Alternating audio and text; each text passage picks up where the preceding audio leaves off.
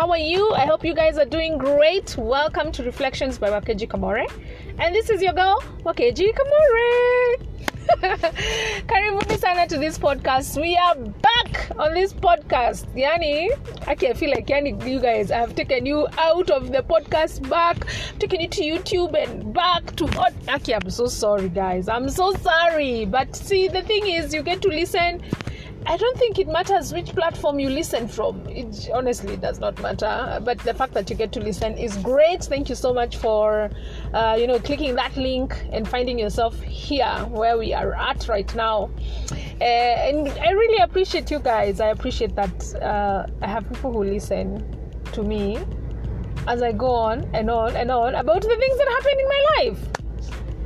So this week, nilishiwa gas. My cooking gas just decided, by the way, in the middle of cooking, I'm done. Like, we are not functioning. We are over. There is nothing left in the cylinder. We are finished. And to be honest, at the time when it got finished, I didn't have even a cent on me, to be honest. I didn't have money to buy, to refill the gas.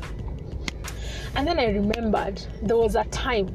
So, go back in time with me. There's a time, some time before Corona started. Okay, actually, after Corona started. I just come from Lagos. Corona had just hit. So I was supposed to quarantine for 14 days and what, which was great. And then my apartments didn't have guests. So it's like, now with this Corona, what is going to happen to my apartments? I was just in a state, but I started believing and having faith that God would give me a guest. And God gave me a guest. Actually, a guest who stayed with me who stayed in the apartment for 4 months, which is great. But the thing that happened is that when the guest came, the cooking gas wasn't working. So I thought that the gas had gotten finished. So I bought extra, I told the guys, kuja munilete gas yangu imeisha. And then the guys came and then he called, because I'm a girl. Yeah, I don't fix gas. I just sit there and say, please ni connect here. So the guy removed the seal, and then when he wanted to connect, he realized that the cylinder, the one that I was replacing or refilling, actually had gas. So he told me, your cylinder has gas, so it's not that it's finished, but it wasn't working. So my first assumption was it must have gotten finished.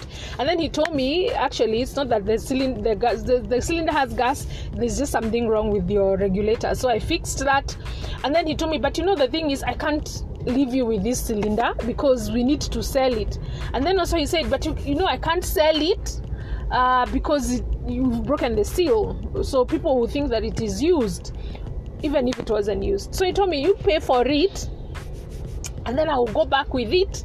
And then nikipata mtu wa kuuzia hii cylinder, I will sell it, and then I will refund you the money. So that's what I did. Of course, when I was doing it, I was grumbling. I was like, okay, God, why didn't you just allow me to check whether the mtungi had gas? As in, why didn't I just check? Why am I wasting money that I don't even already have? I'm already in a state of, there's pandemic and we need to save every shilling. So I was kind of in a space and I was asking God, sasa kwa nini unakubali hizi vitu zinifanyikie? For real? Why am I wasting money? Why do I have to be the one who's wasting money, who has, cylinder, have bought gas and I can't even stay with it, and even if I stay with it, I'm not using it anyway, so that's just money sitting in someone's shop until someone decides to buy it. So anyway, I was just in a state until come now back to last week. That's how many months later? 4 months later, gas yangu ikaisha. And then I remembered, these guys, they owe me gas. I remembered, these guys owe me gas. I remembered that I had, returned the cylinder and they never refunded the money. So does that mean for 4 months I really haven't sold the gas? So I just made a call and asked, hey, you guys, how you guys have my gas? You didn't refund my money. And they said, we even sold the gas. So do you want to be refunded? I was like, no, hata musijaribu kuni refund. Just bring me, just come and refill the my cylinder now because it's actually finished. So that's what happened. And then when that was happening, I was thinking to myself, oh my God, this couldn't have happened any better way. Like, this couldn't have worked out greater than it has. Like, what are the possibilities that 4 months ago I paid for gas that I didn't use, and then 4 months later I need gas and I don't have money to buy gas? Isn't that just amazing? And then it reminded me of the Bible verse that says that everything worketh for good for those that love the Lord and are called to his purposes. And I just thought to myself, how many times in my life do things happen, and instead of remembering that it will work out for good, I started to blame God. I started to say, oh God, why haven't you allowed this to happen? Why didn't I do this instead of this? Kwani ulikuwa wapi? Mbona hukuniongelesha? Stuff like that. And today I just want to say this. I don't know how better to say this, and I know that this is a very wide topic, so I will admit that I do not know everything, but this is what I know, and this is what the word says. It says that the enemy is the one who comes to kill, steal, and destroy. So if something is being killed, if something is being destroyed, if something is being stolen, it has nothing to do with God. It is not the doing of God. It is the doing of the enemy. It's the doing of Satan. Now, I know that you guys say, oh, tunaekeleanga shetani kila kitu. But kwa nini tunasema tunamwekelea? You see, the word has said, if things are being stolen, if your joy is being stolen, if your money is being destroyed, if your businesses are being killed, or whatever it is that, the word is very clear. Okay, I feel like I'm shouting. Sorry, guys. So maybe I'm very passionate about this. I just feel like people blame God for the things that are not God's, that have nothing to do with God. Okay, fine. Things are happening in your life that are bad. Things are happening in your life that you feel like anywhere they shouldn't be happening. Why is it that you have to blame God for it when the word is very clear that it has nothing to do with it? I was thinking this: if the objective of Satan is to get you to not believe there is God, or get you to not believe that God exists, and get you to not believe that God loves you, and then every time he does something in your life, you blame God, that means you don't believe God loves you.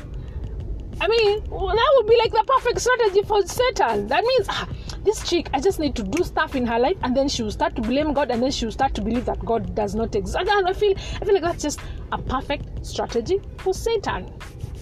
So, my challenge to myself and even to you guys is, remember to put blame where blame belongs.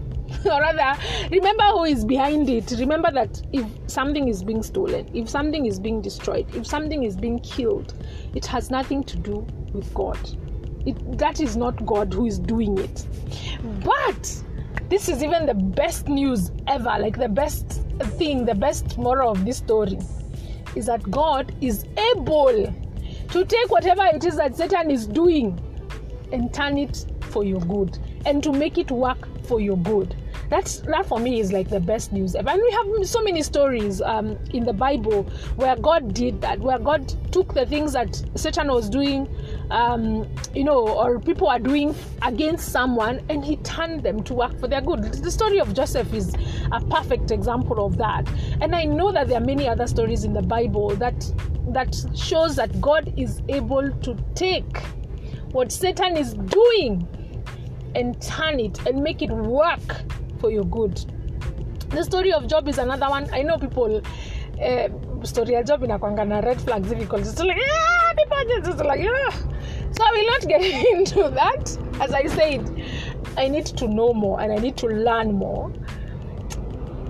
But the encouraging thing, the two lessons that I want you to take today, the two things that I want you to take today is that if something is being stolen, if something is being killed, if something is being destroyed, it has nothing to do with God. It is the enemy who's doing it. And if you keep blaming God for the things that Satan is doing, he will keep doing those things because his objective is that you hate God. His objective is that you start to believe that God does not exist and that God does not love you. Second is that hata kama hizo vitu zinakufanyikia, hata kama hizo vitu zinafanyika, is that God is able to take them and work them and turn them around to work for their good. For those that love the Lord, and loving the Lord, remember, is doing what he says you should do. That is what loving God is. It's not just saying, oh, me, I love God.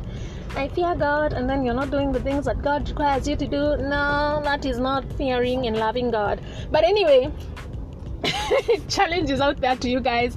Challenge is out there to myself to keep remembering that when bad things happen, it has nothing to do with God, but also God is capable and able to turn it around for my good. So thank you so much for listening, and ciao. Have yourself a lovely week.